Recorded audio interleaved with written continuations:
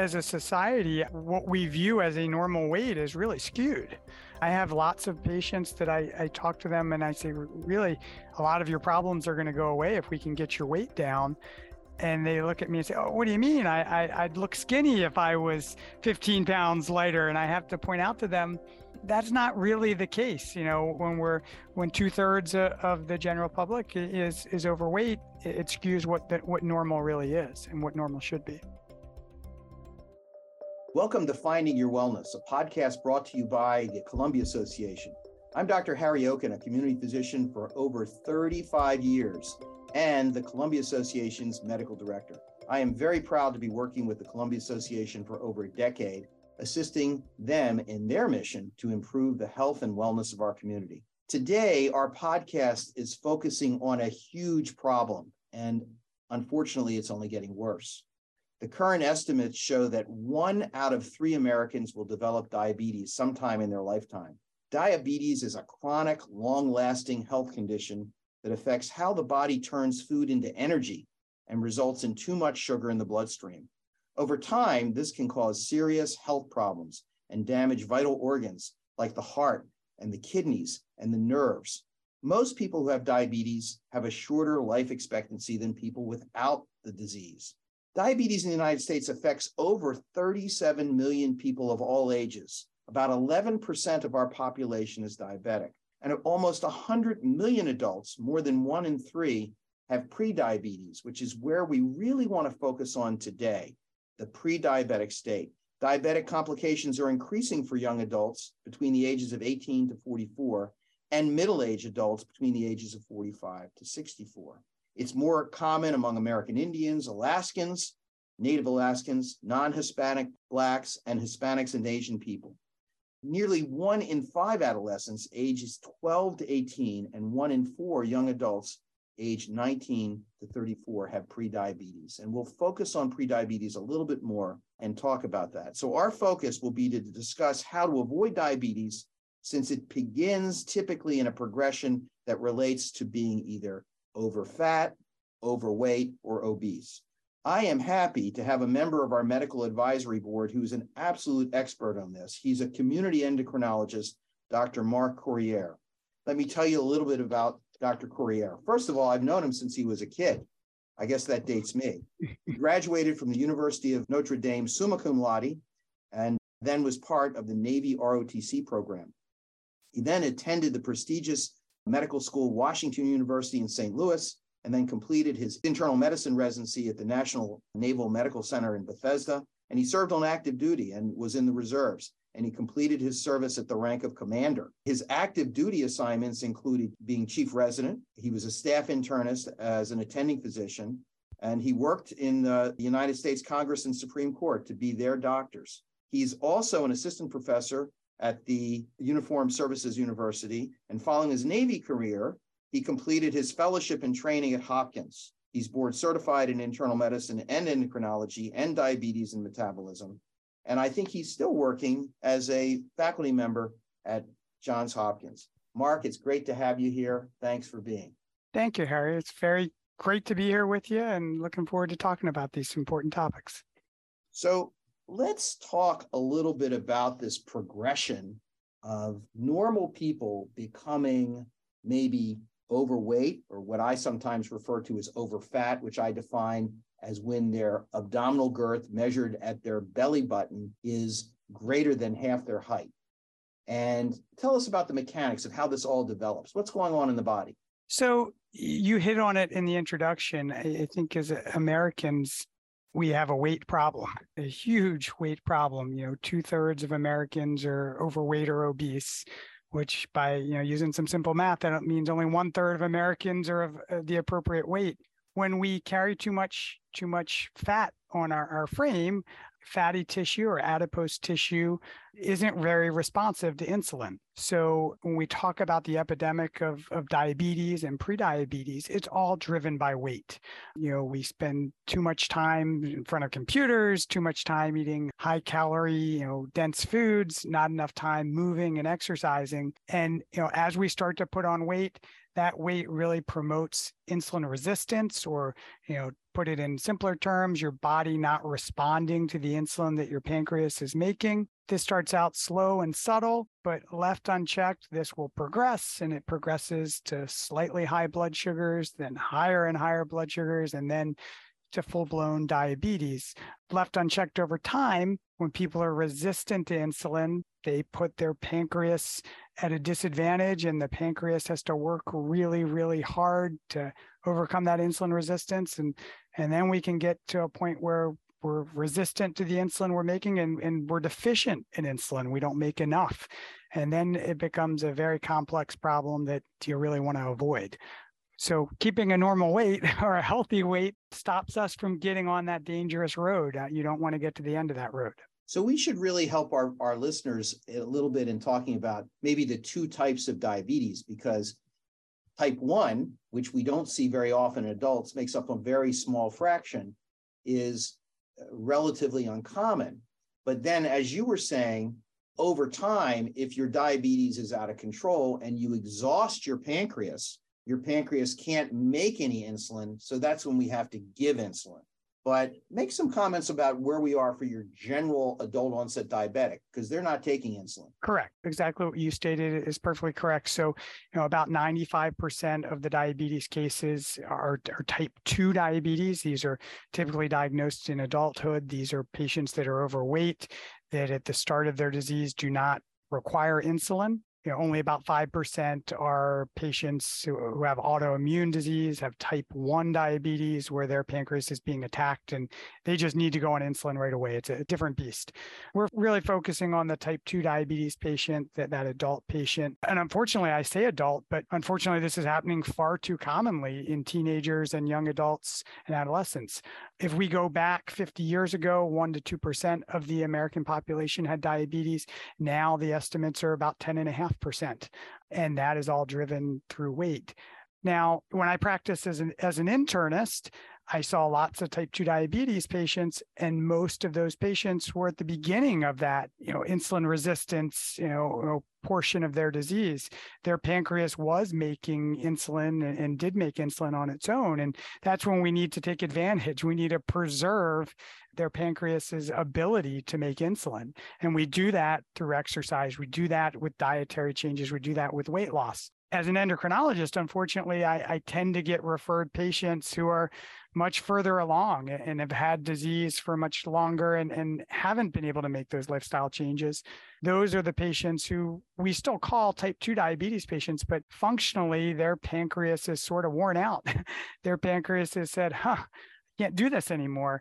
And they're not making a lot of insulin, and it becomes a much more complex problem. So, we want to attack the disease and really work to stop the progression of the disease as early as we can. The beta cells are the cells in the pancreas that make insulin. You only have so many beta cells. And once you have diabetes, you start to lose beta cells at a very rapid rate. We want to preserve as many of those cells that make insulin as we can. And the most effective ways to do that are through exercise, diet changes, and losing weight. So the beta cells get very, very exhausted, and they're unable to make the insulin that we need to cover all our receptors. And we have a lot of receptors because we've gotten so big. Correct. So let's talk a little bit about the person who goes in to see their doctor, and maybe they're 10 or 15 pounds overweight, and they have a fasting blood sugar, which should be, by current recommendations, less than 100. But their fasting blood sugar is 110. Okay, 115. Now, sometimes, of course, we know that this can be due to actually fasting. You can get fasting-induced hyperglycemia. When I see that and somebody's overweight, though, my antenna is up. You probably are a pre-diabetic or have what we also call metabolic syndrome.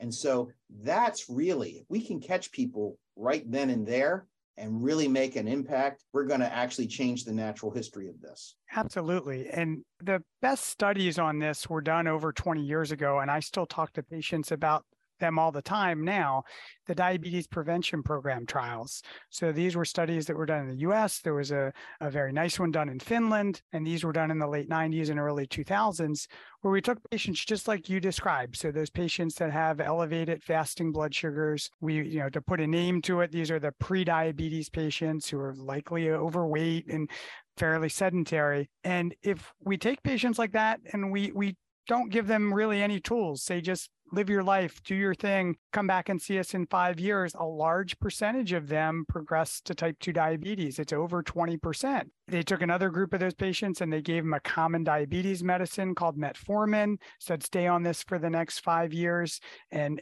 come back and see us, so to speak. And the number of patients that progressed to type 2 diabetes dropped. It was much lower than the group that didn't get anything. But the third group in these studies was the most interesting. This was the group that got nutrition counseling. This is the group that got exercise advice. This is the group that then took that exercise and nutrition advice and applied it to their daily life. They worked out 4 to 5 days a week for 30 minutes. They lost weight.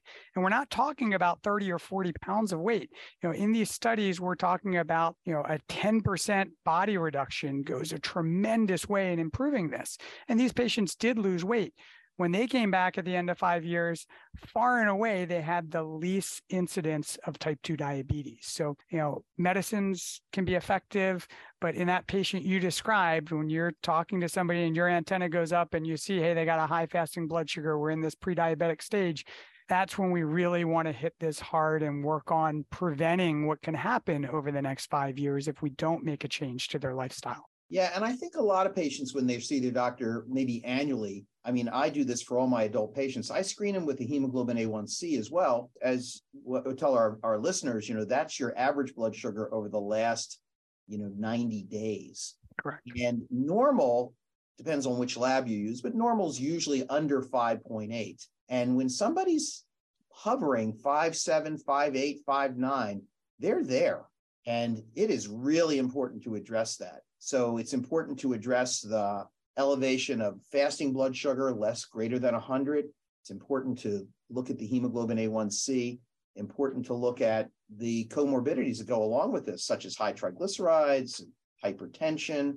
And so it's really a very vulnerable point that really people have to recognize. This should be the signal to say, hey, I really got to get serious, because hands down, as you just said, from the studies that we know, just making these changes of, good diet, regular exercise, bringing down your weight is really, really helpful. I've really found, and I measure this annually for patients, that height to waist ratio is such an important metric, because when your girth is half your height, everything's working. Your blood pressure's okay, your fasting blood sugar's okay. It's a great thing to shoot for. Patients will always ask, well, what weight should I really be, doc?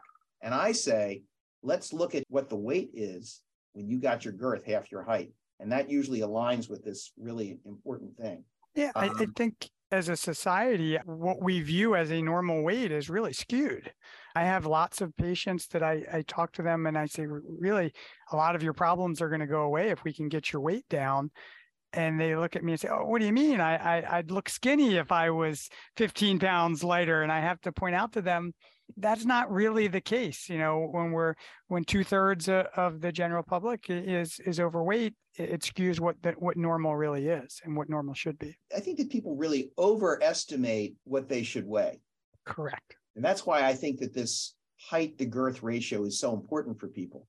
And there's an interesting relationship I'm sure you're aware of, and that is for every inch that you're above your girth, it's about 5 pounds. So you can really quickly help somebody, understanding this when you say, okay, your girth should be 36 and you're 41, you need to lose 25 pounds. What? Are you kidding? Right. But it's a beautiful relationship. Yeah. So the other thing I wanted you to comment on is, we now understand that fat is almost like an endocrine organ. It's so active. Yeah. Your thoughts about that? Yeah, very much so. And we spoke a lot about weight at the beginning of this talk, and the difference between muscular weight and adipose tissue or fat is tremendous. If you come in and we're having a discussion and we look at your height and weight together and your body mass index is, 28, which is in the overweight category, but you are rocked up with muscle, my concerns for prediabetes and diabetes are much lower. Muscle is sensitive to insulin, responds to insulin much better, where adipose tissue or fatty tissue does not. That promotes insulin resistance. In particular, adipose tissue within the abdomen that surrounds the organs. So that type of adipose tissue can be metabolically active, can promote insulin resistance, and can be, really worsen this entire metabolic syndrome that you're referring to, where we see, high cholesterol, hypertension, diabetes all together. It's all driven through this adipose tissue or fatty tissue. That's a great point. And that deep fat, that visceral fat that's deep in our abdomen is inflammatory. And not only does it promote heart disease, it also promotes cancer. So it's really something that if we can, and that's really reflected by the girth, so that's really something that we can actually do something about. And the real interesting thing that I've found is because it's so metabolically active, as soon as you make changes, it's the first fat to go away. Right. It is exciting and enjoyable to watch a patient make changes in their lifestyle and to be able to tell them to stop medicines because they are losing weight, as opposed to having to have the conversation, we need to start medicines. So weight loss, if done early in the disease course, can make a tremendous difference. Okay, so we've covered some really good information about sort of the pathophysiology and epidemiology of diabetes, prediabetes, metabolic syndrome, and just being overweight. So now we want to talk a little bit about, well, what can we really do about it? So Mark, what do you tell your patients about exercise? So I spend a lot of my day talking about exercise and encouraging patients to exercise. You have to meet the patient where they are. So if your patient, if you're somebody that has arthritis and joint issues, asking them to go out and run a 10K is not very feasible. If somebody was a former athlete that just got away from it, maybe that is feasible. So we start by, having them pick something that they enjoy. Do they like walking? Do they like swimming? Do they enjoy weights? I'm encouraging them to try and exercise with other people to help with accountability. If they have a family member or a friend, you're more likely to show up and post, so to speak, for your exercise. If you're paying for your exercise, if you're paying for a class, you are much more likely to go than if you're not paying for a class. And, we start simple. The goal is to get to 5 days a week with 30 to 45 minutes of activity. For somebody that is not doing anything, that is a ton of exercise. So we might start with 5 or 10 minutes a day for a couple of weeks and then slowly build that up. But that's what we're ultimately trying to get to. 5 days a week, 30 to 45 minutes, a mix of resistance training and cardio. And let me add on that I think it's great when people sort of get it. I always encourage people to, after dinner, go out for a walk. Studies have shown you only need 2 minutes of walking to actually improve your digestion and metabolism. So, hey, go out for a walk, even if it's cold outside, take the dog out, take a nice walk. And the more you walk, the more you'll like it. Getting people to get up from their computer every hour is smart. I mean, I tell patients, why don't you set your alarm every hour during work, get up, move. If you feel like doing some squats at your computer, do it. Move, use the stairs. All of these things are so helpful. So yeah, exercise, and anybody who does exercise, they always feel better afterwards. They may not want to actually do it, but once they do it, they never regret it. It improves physical health, but it also improves mental health. Patients who are exercising tend to have less depression, tend to just have a better outlook on life. And diabetes is such a challenging disease. If you're not in a good mental frame, it's very hard to manage the complexities of the disease. So it's important for a lot of aspects. And I do think when you use the D word with a patient, either you are a diabetic or you're becoming a diabetic, that pretty much shocks them. I mean, it's a staggering phenomenon when you think about diabetes. Oh, it is. And often, I'll get patients referred to me and they're not quite sure they even have diabetes. And I have to show them, oh, yes, you've had diabetes, you've had it a while, and their eyes will widen and glaze over. Just hearing that can sort of startle and scare somebody. And you don't want to scare somebody, but you want them to understand what they have and the risks of it, and that we need to take it seriously. So that's the exercise piece. Let's just talk about diet. Now, mainly for our patients who are developing diabetes, pre-diabetic, metabolic, or just overweight, general advice you have for folks? Yeah, I think the general advice that I give is you need to eat less calories and expend more calories, right? We talked about our exercise prescription, trying to get them to be moving 4 to 5 days a week. So that's burning calories. I want them to be eating less calories, right? We want a negative caloric expenditure, so you're going to be losing weight. Now, how do we achieve that? With diabetes, certainly carbohydrates, really do drive up blood sugars. These are your breads, your pasta, your rice, your noodles, potatoes. I never tell someone to eliminate those. We don't want to eliminate food groups, but we want to limit those carbohydrates. In general, most patients with type 2 diabetes, we're aiming to keep the amount of carbohydrates in a meal, less than 45 to 60 grams of carbohydrates in a meal, depending on the patient's size and age. And not all carbohydrates are created equal. When I tell someone, hey, I want you to try and limit to about 45 grams of carbohydrates in a meal, and they pull up 2 glasses of orange juice and go, well, doc, a glass of orange juice is 22 grams of sugar. You told me I could have 45 grams, that's 45 grams of straight sugar, right? So we want to focus on getting complex carbohydrates, our grains, our high fiber carbohydrates. And the reason being, these are slowly digested in the stomach, slowly digested into the small intestine, and we get a slow absorption of sugar into our blood that our pancreas can then respond to. If we throw, a Pepsi Cola into our stomach or eat a bag of Skittles, those are simple sugars that are quickly digested, quickly through the stomach into the small intestine, don't take long to break down within the wall of the small intestine, and are rapidly in your blood. And your pancreas has no chance to catch up at that point. So I focus on eating smaller portion sizes, lower calories, and limiting the carbohydrates. Yeah, that's great. And I do the same with my patients. And sometimes I talk to them about the glycemic index. I like people to eat low glycemically. But the other thing we didn't talk about that I've employed with some success is time restricted eating. So, or some people call it intermittent fasting. And one of the things I always like to point out to people is that nothing really good happens metabolically beyond about 8 o'clock at night. Right. So stopping to eat, no later than 8 is really smart. And of course, what you eat, the lower glycemic index, the better off you are. So staying away from candy, cookies, cakes, juice, soda, you got to do. Even if you don't have diabetes, it's not good for you because you just get this big insulin rise. And when insulin levels are high, you store fat. When insulin levels are lower, you can burn fat. And as you said, the complex carbohydrates, nothing wrong with whole grains and beans. Right. Great, right? So the trying to eat an early dinner helps. There's a saying in diabetes, eat breakfast like a king, lunch like a prince, and dinner like a pauper.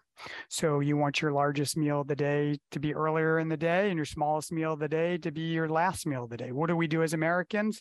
We typically grab a cup of coffee for breakfast, grab something on the go for lunch, and then we have a huge late dinner. And then we go right to sleep after that dinner, and our blood sugars stay high overnight. So I like the concept of eating an earlier dinner, making dinner not the largest meal of the day. And as you mentioned, getting out, taking a walk after dinner, get out, be active, move. That helps bring down blood sugars.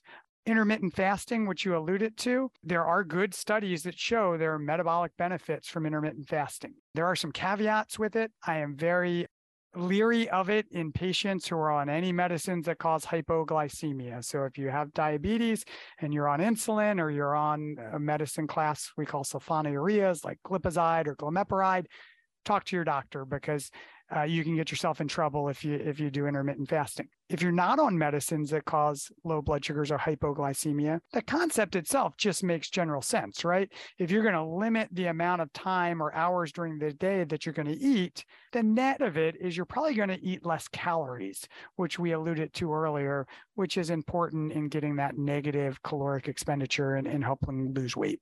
And that's if you are a restricted time eater, like many of my patients do, and I give them a lot of instruction on that, you're getting a lot of benefits from that. When you fast your body, a lot of pathways open up to basically reset your immune system and decrease inflammation, which is what we're ultimately after, which obviously helps with aging. Aging is all about inflammation. And if we can limit our inflammation, we can age more gracefully. Well, this is a nice transition into therapeutics, as you've already mentioned. Now, for many people, for many physicians, the first thing they're going to do for an adult onset diabetic or pre-diabetic is they're going to talk about whether or not they'd be a good candidate for metformin, which is, as you said, a drug that's been available forever and can be very helpful. Thoughts on that? Yeah, so metformin is the first medicine recommended, in treatment of type 2 diabetes with all of the algorithms from the American Diabetes Association, the Endocrine Society.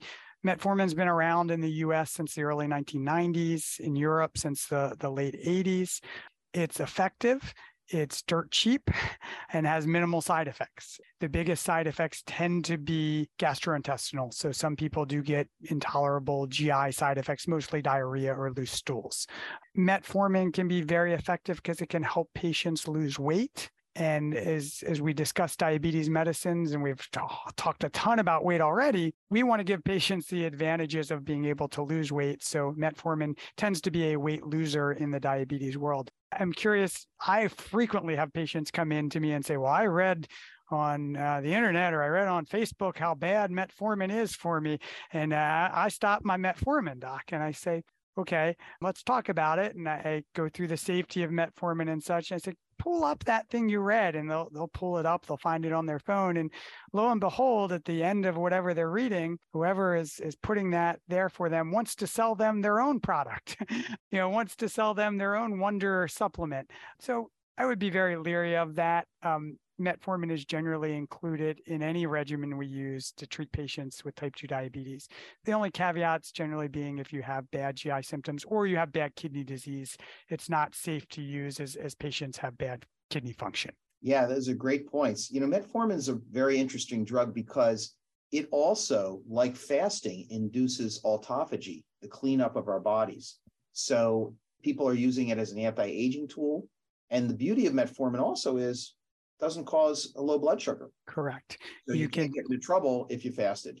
I use the line very often with patients, you can take a handful of metformin and not eat all day, and you're never going to get into trouble, right? And we really want to avoid the risk of low blood sugars, especially in our older folks. So that's our first move, oftentimes, if we have to go beyond diet and exercise. So our second move in today's world is a variety of different drugs that we can go to. What's your go-to after metformin? So the first thing I would say is it's an incredibly exciting time treating diabetes. My interest in diabetes goes back to my dad, who you took care of for decades, which was how we first met. And in the 1990s, when I was in medical school and my dad was being diagnosed with diabetes, our options were metformin, sulfonylureas like glipizide, and insulin. We had very little choices. And now there are so many choices, and we can personalize care for our patients. And that, just from a big picture perspective, it's fantastic. I usually reach for metformin first, and then the second line agents I usually use these days typically are what are called the GLP-1 receptor agonists. These are generally weekly injections, although there are daily injections. They're not insulin, and they work to alter intestinal hormones that are low in patients with diabetes. They work by slowing down your stomach's digestion so you feel fuller quicker. They help your pancreas release insulin when there's food in the stomach, and they help block the production of sugars from your liver. The net effect of these medicines is that they help reduce blood sugars, but don't cause blood sugars to go too low. They help reduce the A1C. They help reduce weight, which is something we've really hammered during this talk. And some of these medicines also lower the risk of cardiovascular disease in patients with diabetes who've already had a cardiovascular event, like a heart attack or stroke. The biggest downsides of these medicines are GI upset or intestinal side effects. So nausea, vomiting, diarrhea, bloating, cramping, that can be limiting to some patients. And then cost. These are medicines. The first GLP-1 receptor agonist to come to market was exenatide or Byetta. It was a twice-a-day injection and came to market around 2005. They're not generic versions of these medicines, so they can be costly. So that's one class of medicines I use a lot. The other class is a pill class called SGLT2 inhibitors. These are medicines like Farxiga, Jardiance, Invokana. They're once-a-day pills. They work through your kidneys. They help you urinate away glucose when your blood sugars are high. The medicines, the benefits of them is, again, you can take a medicine like this and you're never going to end up with too low of a blood sugar. They help reduce the A1C. They help you lose weight, not to the degree that the injections do, but they do help you lose weight. And they can lower the risk of kidney disease in patients with type 2 diabetes who have already shown some degree of kidney dysfunction. The big side effects of that class of medicines is they can make you urinate a little more often. They can be associated with urine infections or yeast infections. They can give patients a dry mouth because they act almost like a water pill. And they too are not generic medicines. They can be more costly. There is good insurance coverage for these medicines as well. And the SGLT2 medications are really becoming very important in cardiovascular prevention. Many patients who have had a heart attack or who have at high risk are being placed on these early. And in addition, we're also using these, interestingly, in those patients that have mild kidney dysfunction, because we found that it actually stabilizes kidney function. So it's found a really interesting position in where we are. Now, just doubling back a little bit to the GLP-1s, examples are Ozempic, Trulicity, that some patients may be on, very effective drugs. It seems like there's an order of magnitude in terms of which drugs are more impressive for weight loss. There are some big studies which showed, for instance, the use of semaglutide, Ozempic, really helped patients lose up to 20% of their weight over a long period of time. So these are very impressive things. And of course, the diabetes almost goes away when that happens. And then the question is, well, do you continue the drug or don't you continue the drug? How do we work that? I think we're still working those details out. Yeah. The medicines, particularly if we add in all of the stuff we talked about earlier with diet changes and exercise, these class of medicines can be remarkable in their ability to help patients lose weight and then taper off of medicines, right? Blood pressure gets better as your weight comes down. Cholesterol gets better as your weight comes down. So it's an exciting tool because, so many of the older medicines we have and that we still use in patients with diabetes are not, what I would classify as weight losers. They were weight gainers, right? So insulin, people gain weight. Those sulfonylureas, people gain weight. Older medicines like Actos or pioglitazone are very effective, but people gain weight. And then that value added aspect of the weekly injections like the GLP-1s and the pills, the SGLT2 medicines, their ability to help lower the risk of heart failure, kidney disease, and coronary artery disease in patients with diabetes is just fantastic, because what kills patients with diabetes, right? Patients with diabetes, what ultimately kills them is heart attack and stroke. What causes problems in patients with diabetes? It's kidney problems and kidney failure, right? So if we can have that value added to use medicines to control blood sugars and lower the risks of those complications, it's just a wonderful options that we have now. Yeah, it's a tremendous game-changing time. So we have just about a minute left, but I do want you to comment on the new kid in town, which are the GIPs. And that's in addition to the GLP-1s, maybe even more effective. We'll see. Yeah, so there's a new medicine called tirzepatide or Mounjaro. It is a mixed drug in that it is a GLP-1 receptor agonist, but it also targets another intestinal hormone as well. It is a weekly injection similar to Ozempic and Trulicity and Bydureon. The medicine was just approved by the FDA in 2022, so it is a newer medicine, but the study data on A1C reduction is impressive. The study data on weight loss is very impressive, and they will be publishing their data with regard to cardiovascular outcomes, which we look forward to getting as well. But again, another option, another medicine that we can use in the armamentarium to aid our patients to have success in their battle with diabetes. Great. Well, let me just tie this up, a couple of messages for our listeners.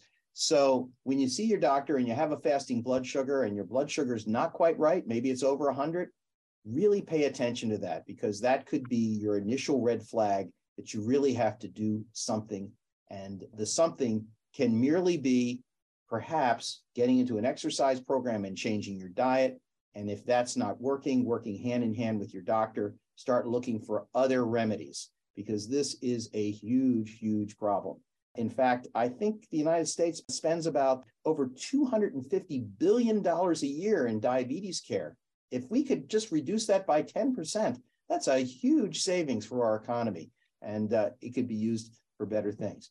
Well, Mark, this has been great to have you. It's been our pleasure. I so appreciate your time and look forward to further discussions down the road, because this is the big issue for America. It's that we are 1 out of 3 people have prediabetes, and perhaps many of them don't know it.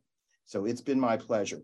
This is Dr. Harry Oken for the Columbia Association sponsored podcast, Finding Your Wellness. Thanks for listening. And you can tune in at dragondigitalradio.podbean.com. I'll say that one more time.